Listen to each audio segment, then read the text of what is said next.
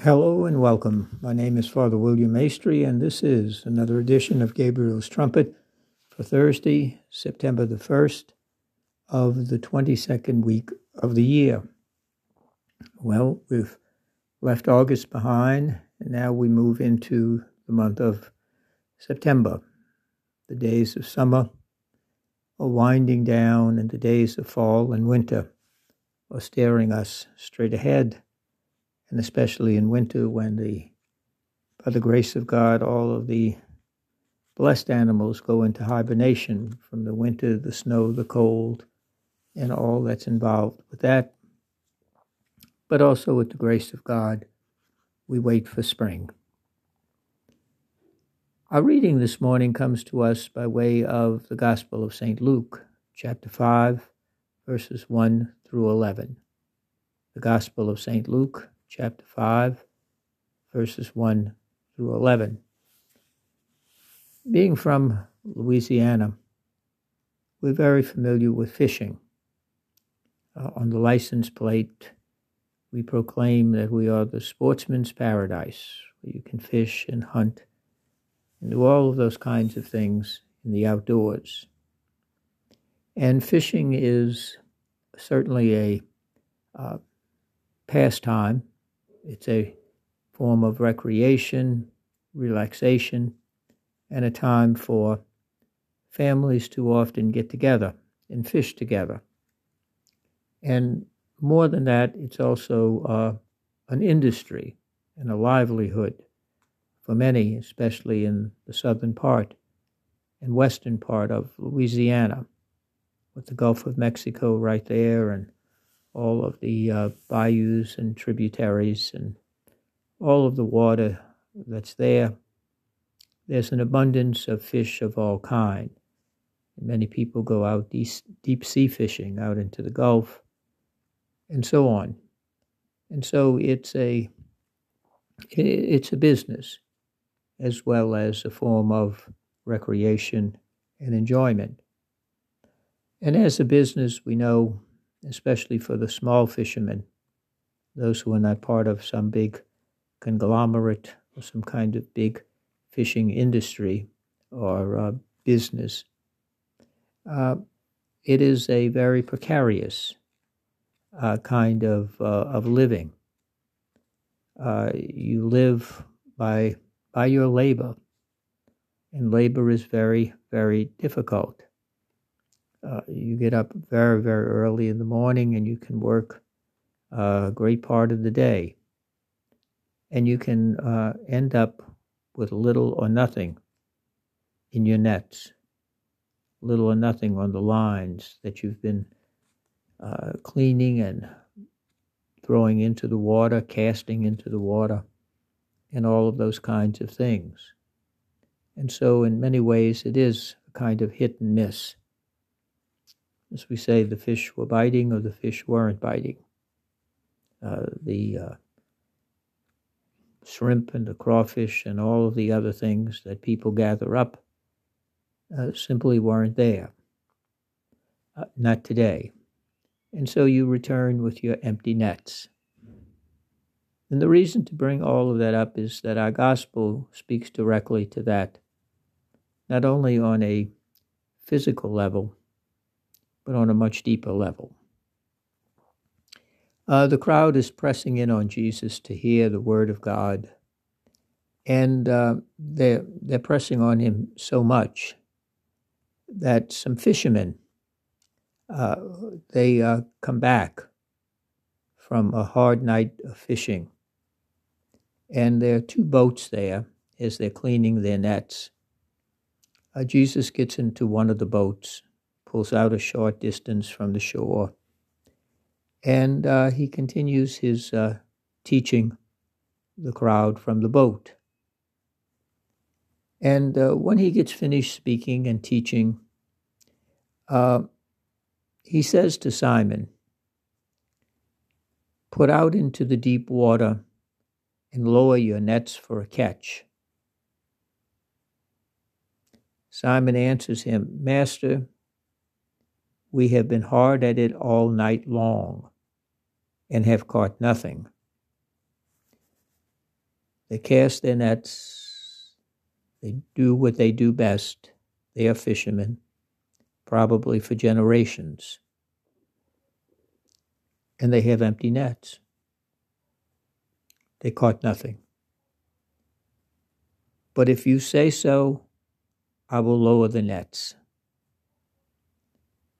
And upon lowering the net, they catch is so great a number of fish that their nets were at the breaking point, and they had to call others to come and help them to take their catch.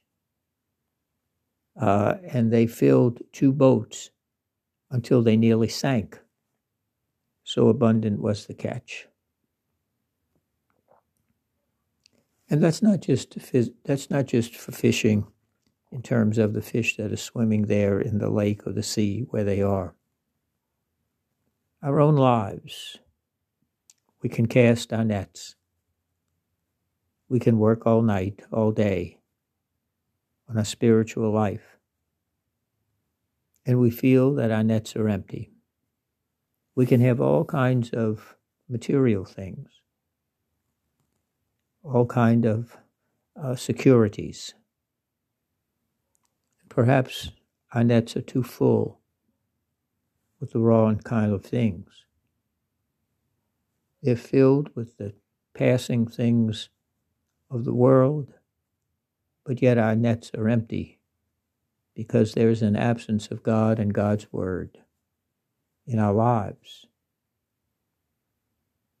And we have been very good, trying as best we know how, but there is no place for God in our nets because it's too filled with other things.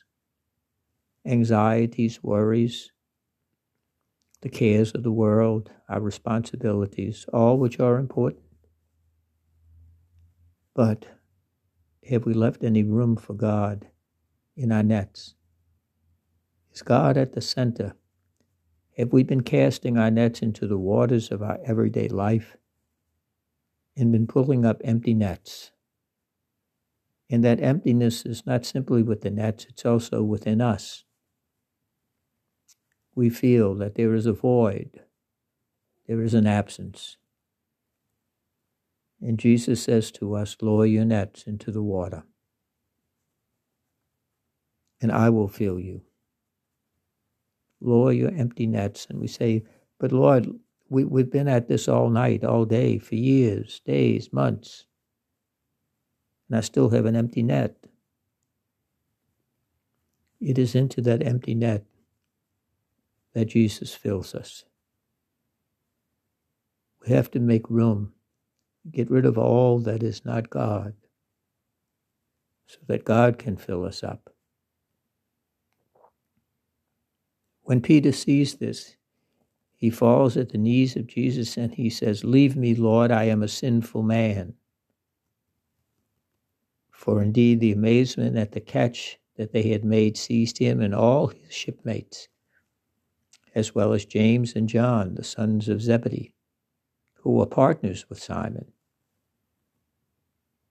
And Jesus says to him, and he's saying it to us, do not be afraid. Do not be afraid to take your empty nets and cast them into the water so that I can fill you. Do not be afraid. Let me fill you. I do not want to depart from you. I do not want to condemn you or cast you out. I don't want to leave you with empty nets.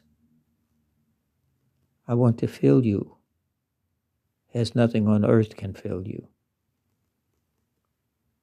And Jesus says to Simon and to his companions, from now on you will be catching men. They will not be fishers of what's in the sea, but the Lord has called them to fill their nets with all who are looking for the Lord. All who are looking for the Lord. And with that, they brought their boats to land, left everything, and became his followers. Today, if we find ourselves with empty nets, we've labored long and hard, pardon me, all with good intention,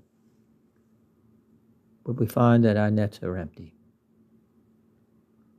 Is it too crowded? Are they too crowded with things of the earth? Let us take our empty nets and cast them into the waters of our everyday, and let the Lord fill us up.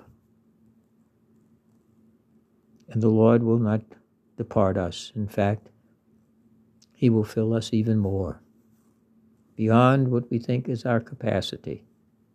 So great is His mercy and generosity and love for us. So this day, let us not be afraid. Let us not be afraid. But let us instead, with gratitude and courage, cast our nets into the waters of the everyday where we find ourselves.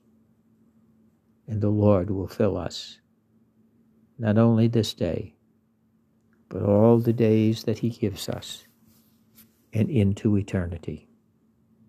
God bless you.